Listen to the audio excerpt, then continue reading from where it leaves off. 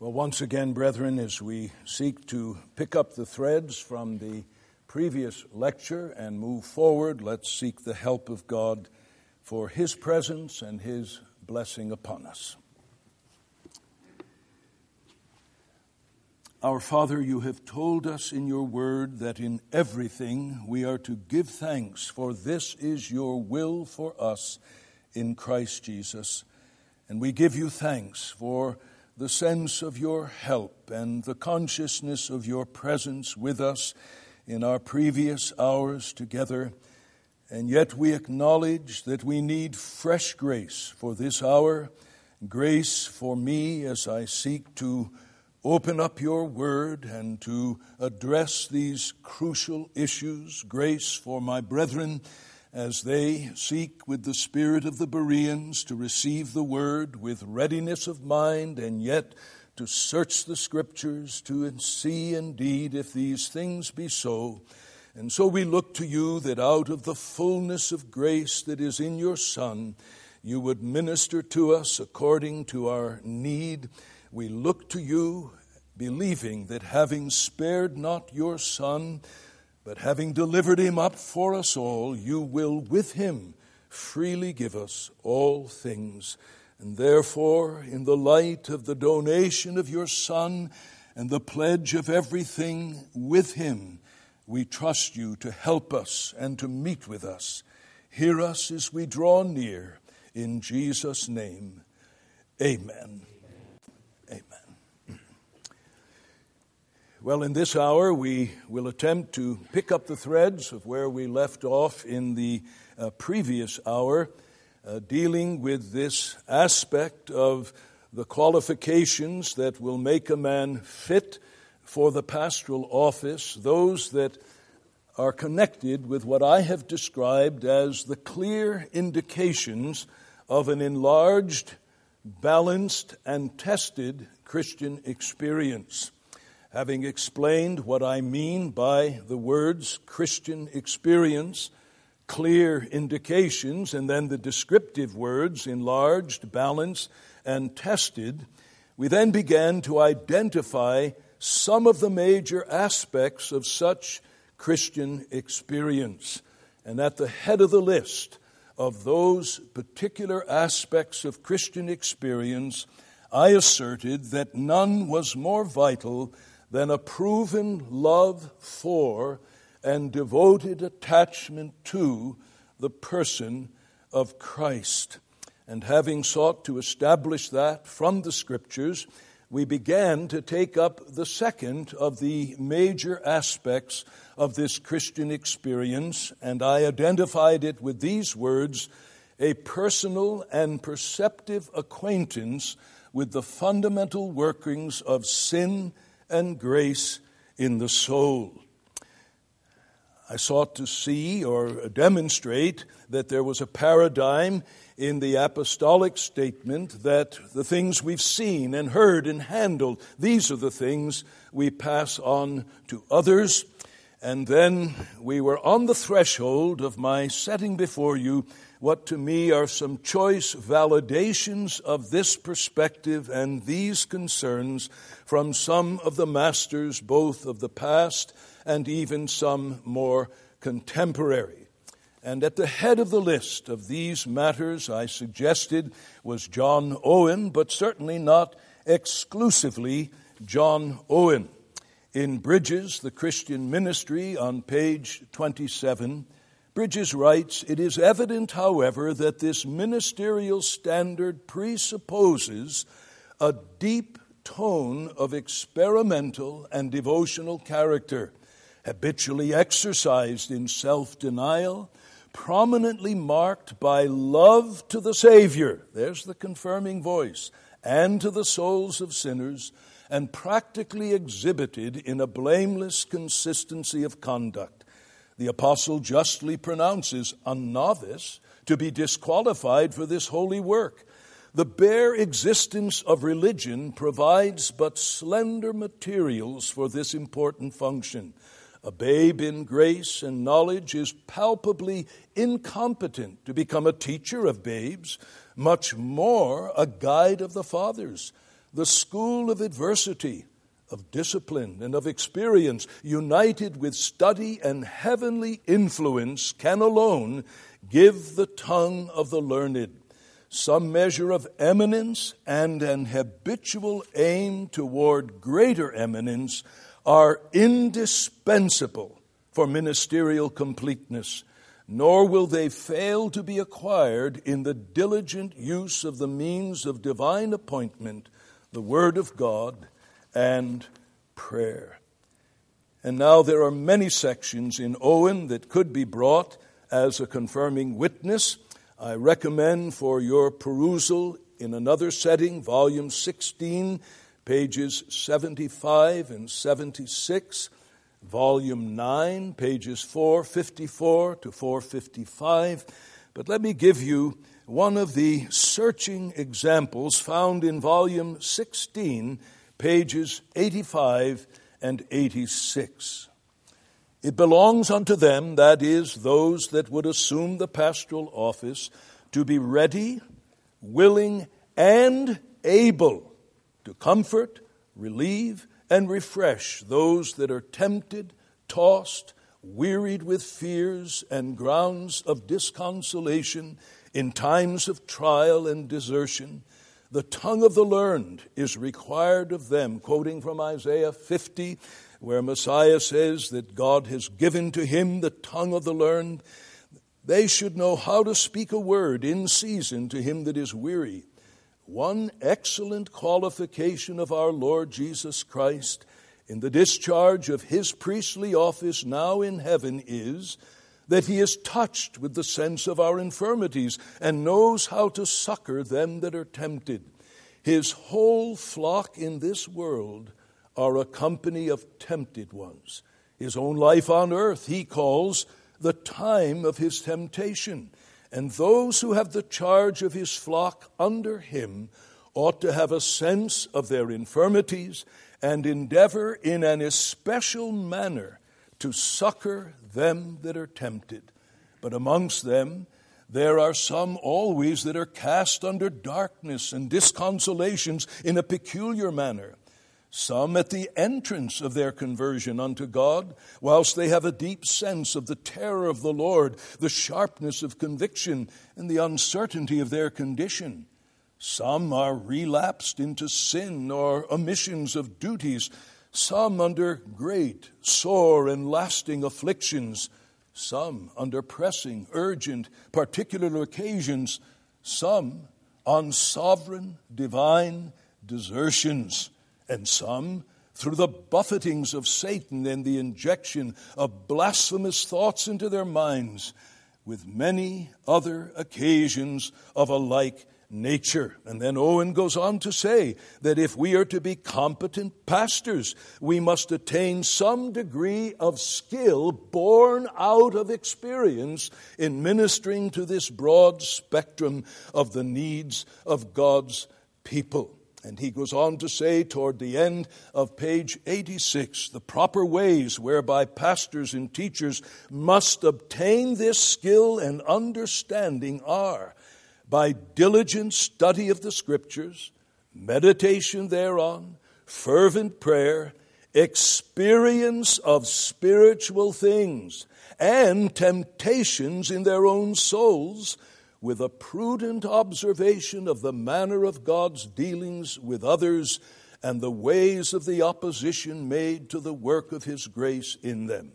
Without these things, all pretenses unto this ability and duty of the pastoral office are vain, whence it is that the whole work of it is much neglected.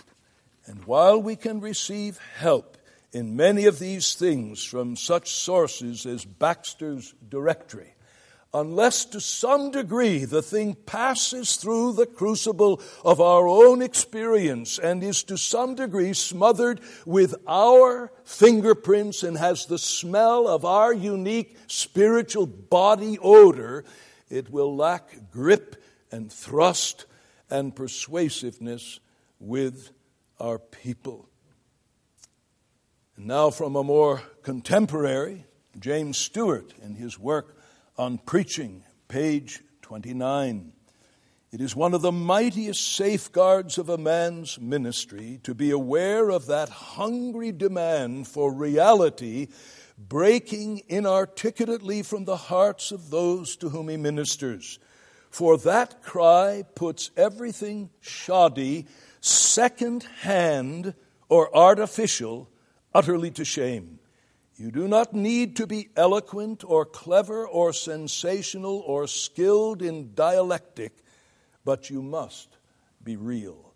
To fail there is to fail abysmally and tragically. It is to damage incalculably the cause you represent.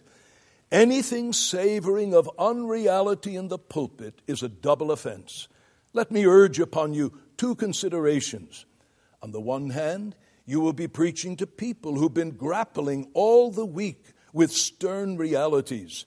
Behind a congregation assembling for worship, there are stories of heavy anxiety and fierce temptation, of loneliness and heroism, of overwork, lack of work, physical strain and mental wear and tear. We wrong and we mock their struggles if we preach our gospel in abstraction from the hard facts of their experience.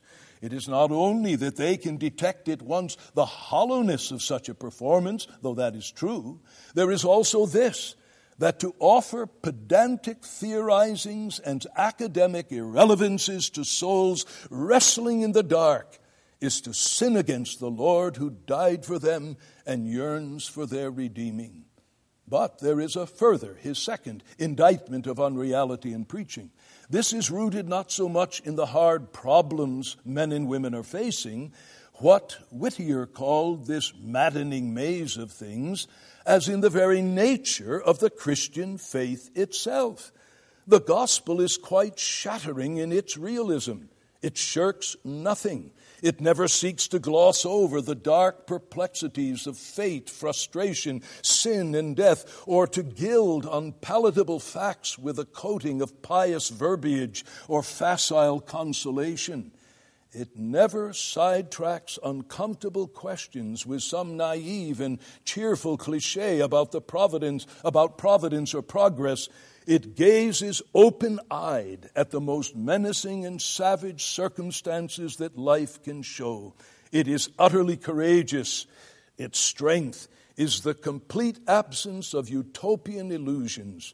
It thrusts Golgotha upon men's vision and bids them look at that. The very last charge which can be brought against the gospel is that of sentimentality, of blinking the facts. It is devastating in its veracity, and its realism is a consuming fire. This is the message with which we are charged.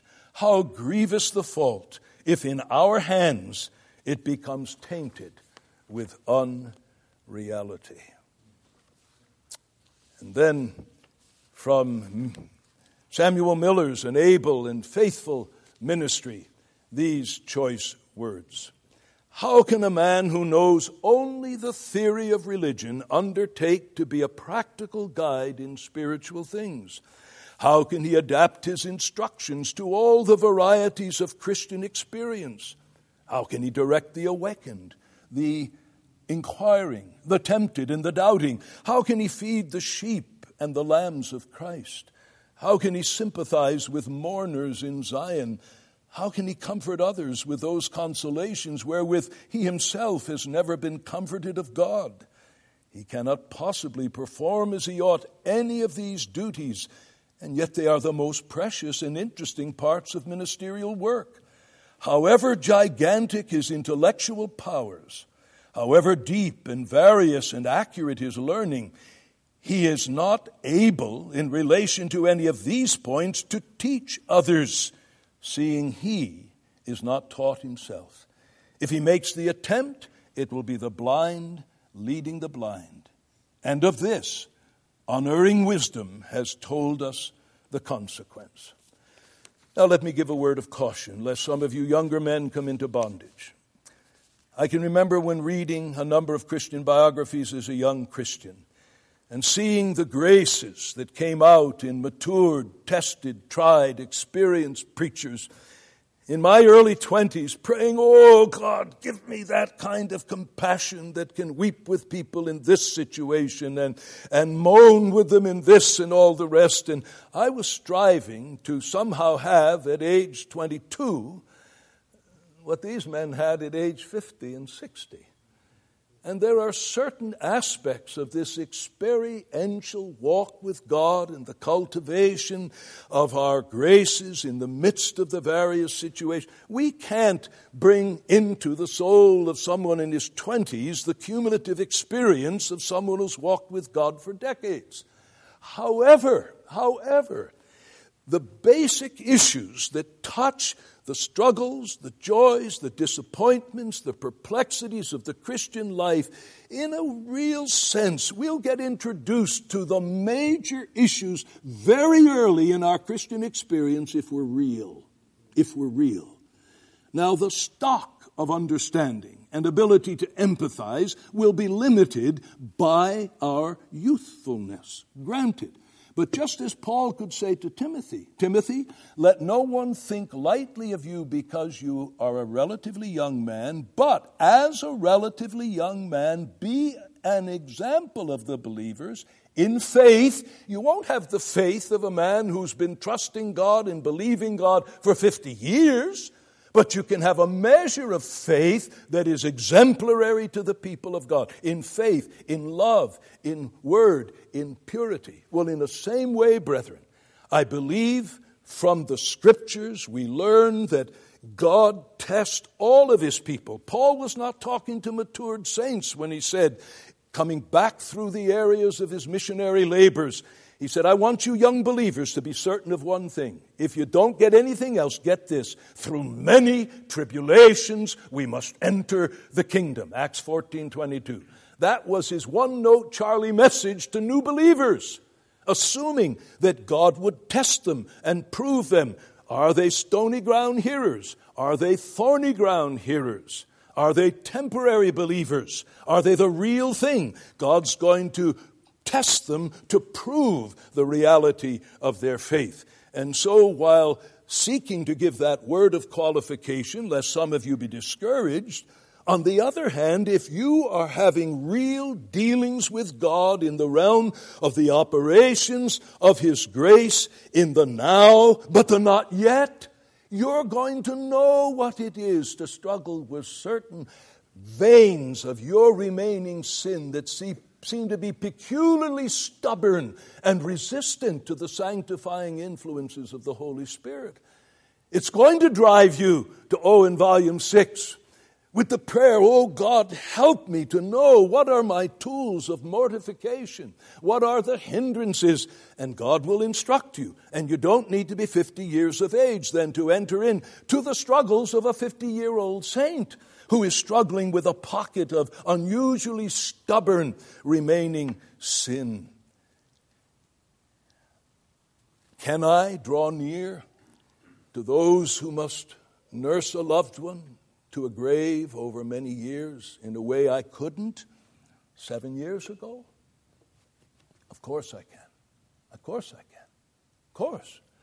And I couldn't tell God, take away my first wife with cancer when I'm 20 so I can mature in being able to empathize. No, you can't hurry up what God has wisely woven into the unique plan and texture and fabric of His dealings with you. But I insist that there must be some degree of personal and perceptive acquaintance with the fundamental workings of sin and grace in the soul if we are to be true shepherds, feeding and shepherding God's sheep and God's lambs. And then you have a couple of other quotes that validate this from the past as well. I'll not take time to read them. Now we come in the third place. Among these matters that are an essential component or ingredient of this balanced Christian experience is what I am calling a chastened disposition of humility and self-denial. distrust. A chastened disposition of humility and self-distrust. I wrestled with how to express this aspect of Christian experience. However, I believe these words at least are somewhat accurate in capturing what I want to say. A man, by God's own personal disciplines, if he's to be useful in the work of the ministry, if indeed he's biblically qualified, must be brought to the place where he cries out in the face of the task, "Who is sufficient for these things?"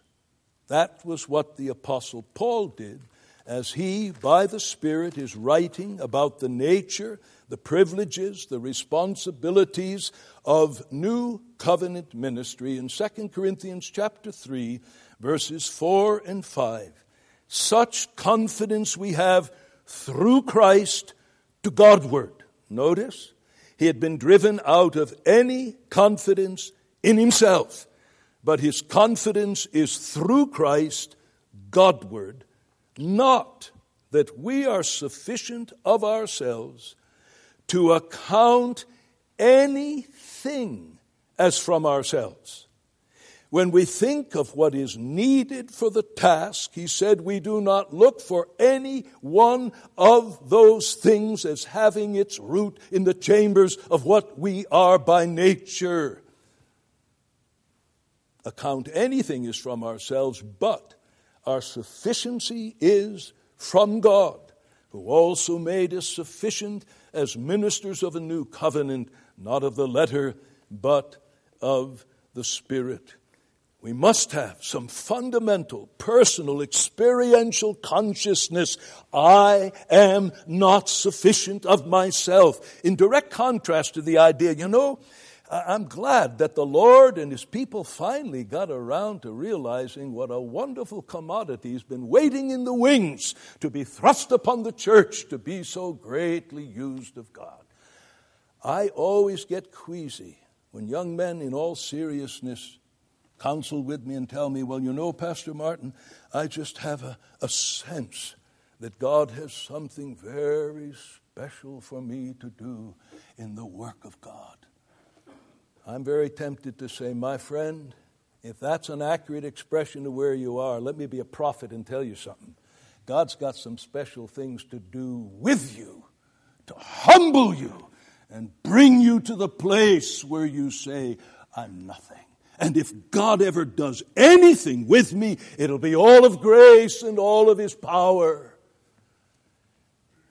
It can be a very subtle thing to think it's a spiritual thing to want to be greatly used of God in some unusual way. The Apostle Paul said, who is sufficient? We are not sufficient of ourselves to think anything as from ourselves, or our Lord's words in John 15 and verse 5.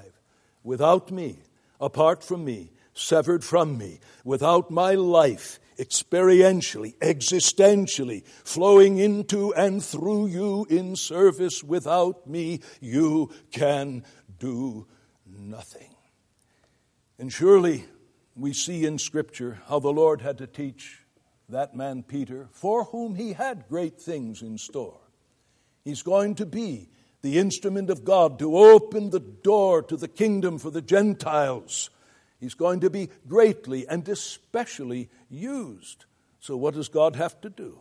God has to engineer the devil's desires and the Lord's prayers and God's purposes to take this man who looks around when the Lord says, this night, the shepherd's going to be struck, the sheep will be scattered, you're all going to deny me.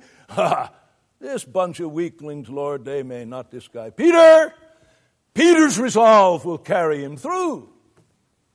Peter, Simon, Satan has desired to sift you all like wheat. But Simon, I prayed especially for you. You know the nuances in the subjects there, the plural and the singular. I prayed for you especially, Simon.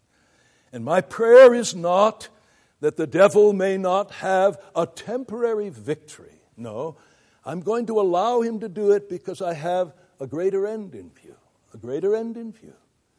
I've prayed for you that your faith fail not. Your courage will fail. I didn't pray to my Father that your courage fail not. This courage born out of a lack of knowledge of who and what you really are, that you need to know if I'm going to use you as I intend to use you. You need to know the discipline of failure. But I'm praying that your faith fail not, and when you are turned again, strengthen your brethren. And one of the greatest expressions of the fulfillment of that directive of our Lord is the first epistle of Peter. And one of the great emphases as he writes to the suffering saints in Asia Minor is not only consolation in suffering, but the unique place of humility in the Christian life. It's Peter who says, yea, all of you be clothed with humility. Let it not just be some kind of an oblique grace that occasionally is evident. When people turn to you and look at you and say, oh, you're dressed today in the garb of humility. And they see you tomorrow, and they see you dressed, clothed with humility, adorned with humility. And it's this reality that I'm seeking to capture when I say one of the requirements of tested, proven Christian experience is this chastened disposition of humility and self-distrust. It's clear from the experience of the Apostle Paul that even this man had to be brought back again to this fundamental reality, again and again. In 2 Corinthians chapter 12, you remember, whatever the thorn in the flesh was, Paul was persuaded that the thorn and his usefulness were incompatible. The thorn was a barrier to his ongoing usefulness. So what does he do?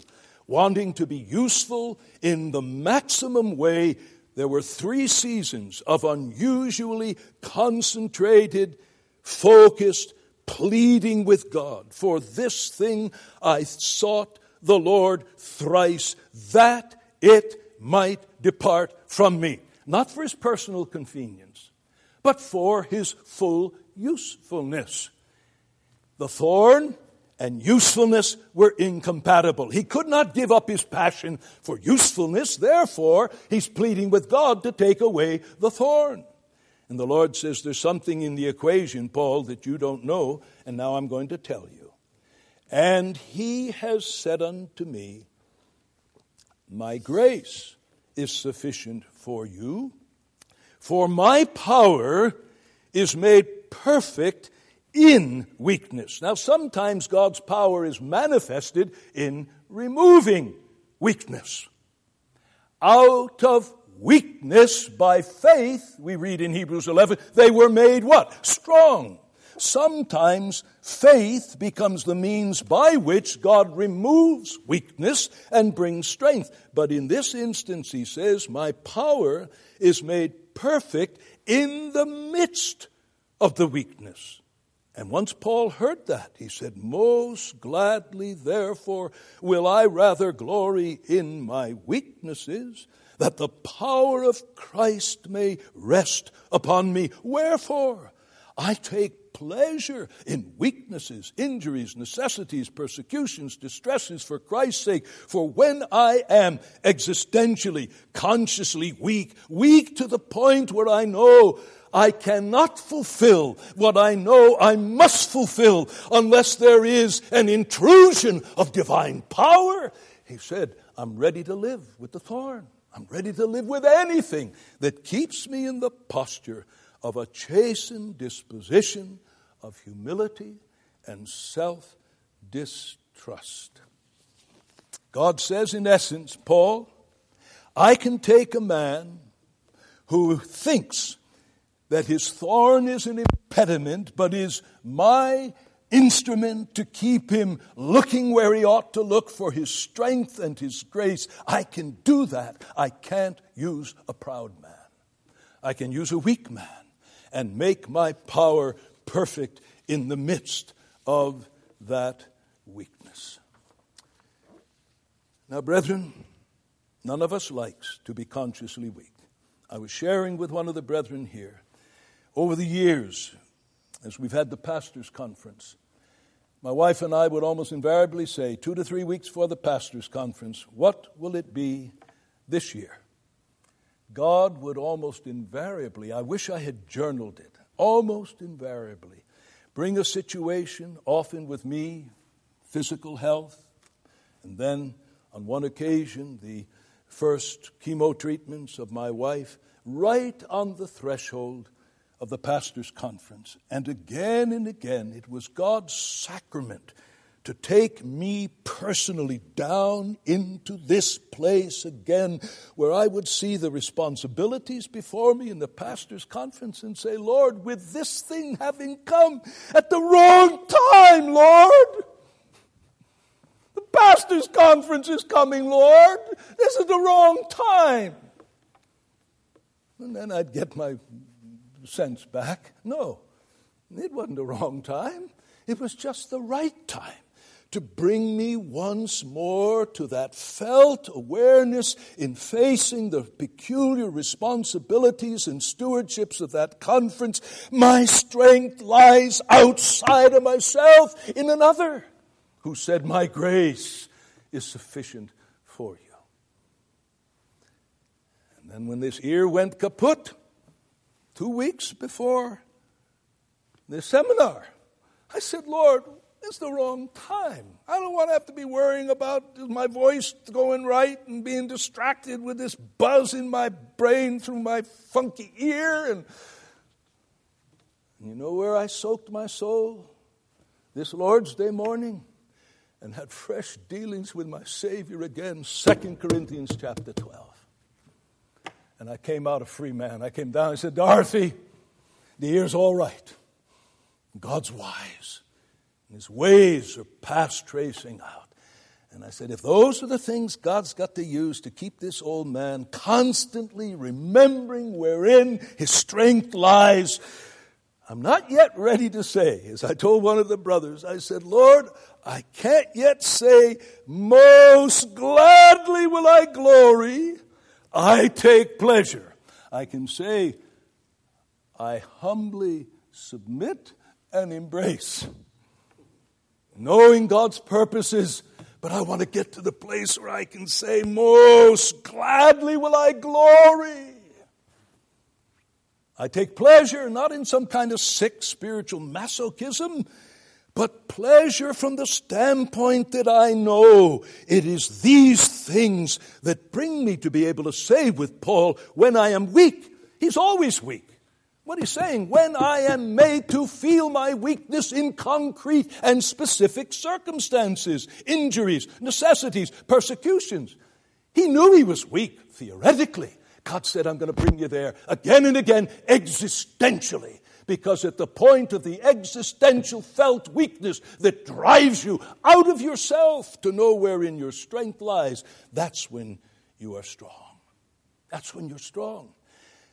And brothers, if we're to have the Spirit of God resting upon us in power, then there must be that chastened spirit of humility and of self-distrust evident before we encourage any man to enter into the ministry, and embrace the fact, those of us who are in the ministry, that God is determined to cultivate and enlarge and deepen that grace in us in order that the power of Christ may rest upon us. It's interesting, isn't it, that those words of Peter come right after his directives to the elders in 1 Peter chapter 5. After he tells the elders what they are to do, the disposition with which they are to do it, then he says in verse 5, likewise you younger be subject to the elder. Yes, all of you, including you elders, gird yourselves with humility to serve one another. For God resists the proud, but gives grace to the humble. James 4, the same thing, that God resists the proud. What a contradiction to be a proud minister of the gospel when we preach a Savior who could say, for I am meek and lowly of heart, gentle in spirit. And we are to reflect him as well as to preach him. Well, then we come to the fourth aspect of this Christian experience that needs to some degree to be rich and deep in one who aspires to and assumes this office. And I have described it as a measure of sustained and vigorous faith in the great realities of the unseen world. A measure of sustained and vigorous faith in the great realities of the unseen world. Paul could say in 2 Corinthians chapter 4 these very significant words, referring to, again, the difficulties that he and his fellow servants face. Verse 16, "Wherefore we do not faint, we don't lose heart. For though our outward man is decaying, yet our inward man is being renewed day by day. For our light affliction, which is for the moment, works for us more and more exceedingly an eternal weight of glory, while we look." And now he's going to describe what is the focus of his spiritual vision. While we look at the things which are not seen. We look not at the things which are seen, but at the things which are not seen. For the things which are seen are temporal, but the things which are not seen are eternal. Notice two sets of things, two realities. There are things that are seen, and then there are things, substantial realities, that are not seen. Two sets of things. You don't have things and wispy non-entities. You don't have things, the touchable, the seeable, the buyable, the dispensable, and then mere notions that float by us about some ideas of things out there that have no real... No, there are substantial, tangible, unseen things. Things seen, things not seen. And the apostle says that which fills the gaze of his soul are those substantial things that are not seen. And surely then Hebrews gives us a clue as to how this relates to faith. In one of the closest things to any definition or description of faith, faith is the assurance of things hoped for, a conviction of things not seen. And brethren, we traffic in that unseen world of the things of the Spirit, especially the things of heaven and of hell. Eternal life in the presence of God in the new heavens and the new earth, or eternal death in the lake of fire in the company of the devil and of his angels. And I have been struck in my New Testament reading again, as I'm now in the Gospel of Matthew, how with our blessed Lord that world was so real and oozed out in his preaching again and again. You come through the Sermon on the Mount, and when he gives as the highest motivation for radical mortification, what is it? He says it's better that you enter life maimed than having 2 eyes, 2 hands to be cast into hell. And then when he goes on to give his appeal, having described the subjects of the kingdom, the righteous rule by which the subjects of the kingdom live, as he expounds the true significance of the law. And then he describes kingdom subjects in the real world of housing and food and clothing and what their concerns are in that real world as they live, seeking first the kingdom and his righteousness. And having gone through that broad spectrum of describing the character traits of the sons and daughters of the kingdom, the righteous rule by which they live, how they relate to this present world. And he's going to urge his hearers to enter the kingdom. With what does he urge them? Enter in to that compressed, narrow gate. Why? Wide is the gate, broad is the way that leads not to present frustration, to present lack of fulfillment. No, it leads to destruction. He sees the flames at the end of that road. Many there be which go in thereat. When he's seeking to get inside the conscience of mere nominal adherents of the kingdom, not everyone who says, Lord, Lord, many in that day will say, and I will say to them, depart from me. And then you come into chapter 8, and he speaks of the sons of the kingdom cast out into outer darkness. Many shall come from the east and the west and north and south and enter. The sons of the kingdom cast out.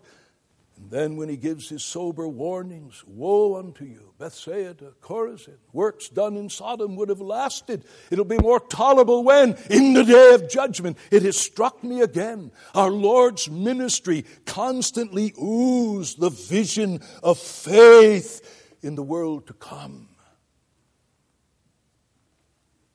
He knew that world like none of us know it. I don't want to say something cavalier. Whatever hell is, and it's prepared for the devil and his angels, as creator of all things, Jesus made it. He made it. He knows the horror of it that awaits the unbelieving and the impenitent. And brethren, we need to feed our souls upon those unseen realities. And no man should enter the ministry who does not have some measure of sustained and vigorous faith in the great realities of that unseen world.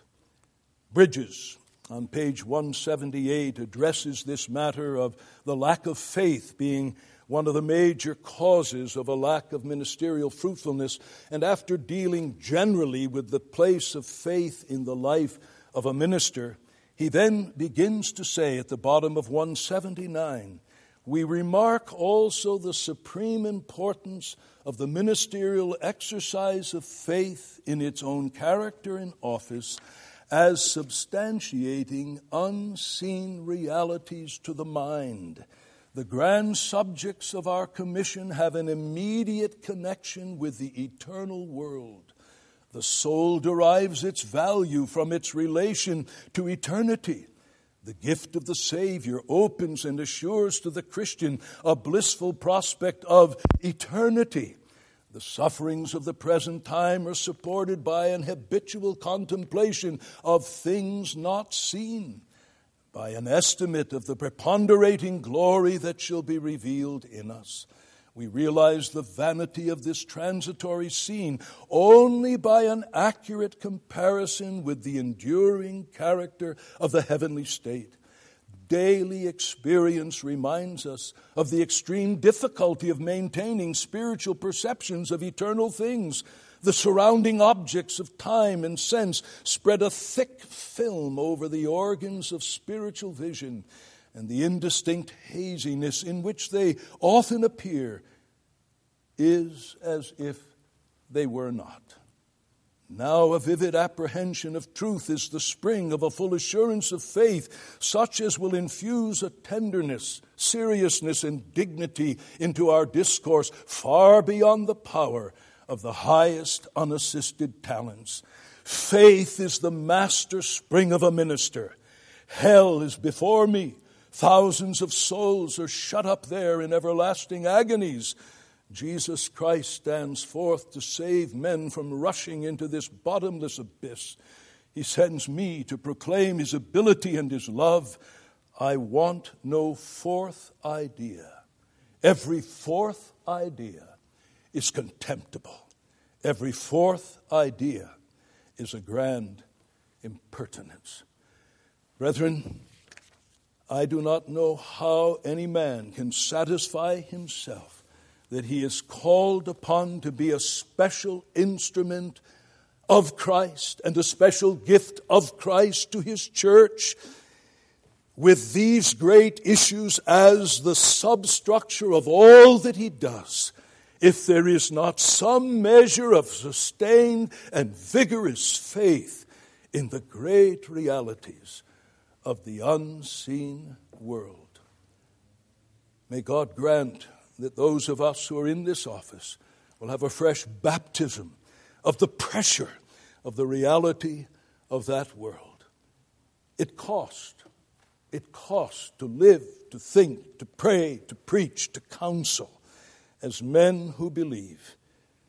A few ticks of the clock, we're here, we're gone. A few ticks of the clock, those to whom we preach and those with whom we minister, to whom we minister and counsel, and they're gone. And the fruit and the issue of it all will be forever and forever.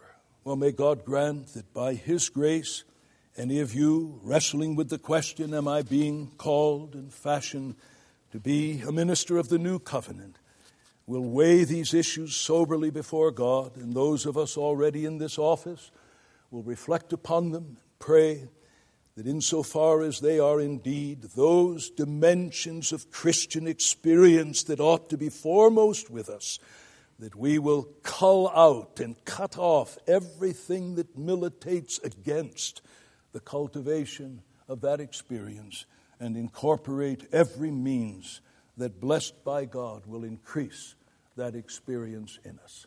Let's pray together.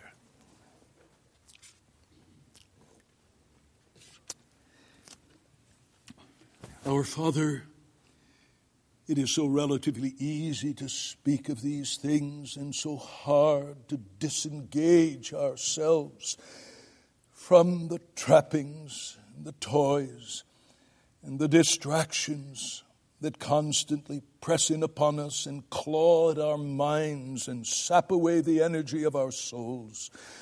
O our Father, have mercy upon us, and we pray that by your grace, our love to your beloved Son may be rekindled and deepened into a white-hot passion.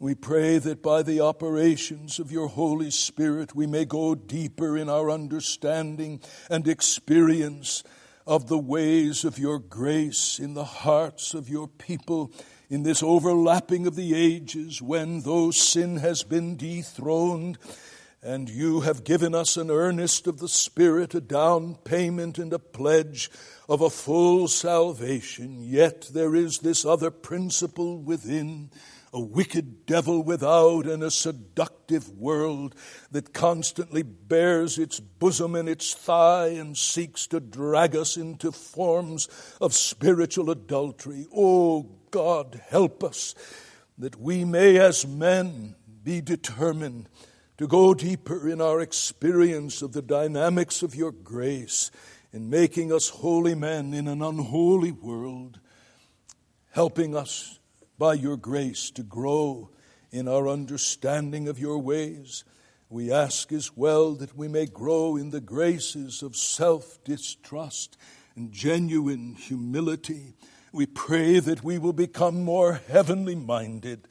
Lord, these are things we believe when we ask for them. We're not asking amiss to consume anything upon our lust, but to your glory and praise and to our greater usefulness. Hear us then and seal your word to our hearts, we plead, through Jesus Christ our Lord. Amen.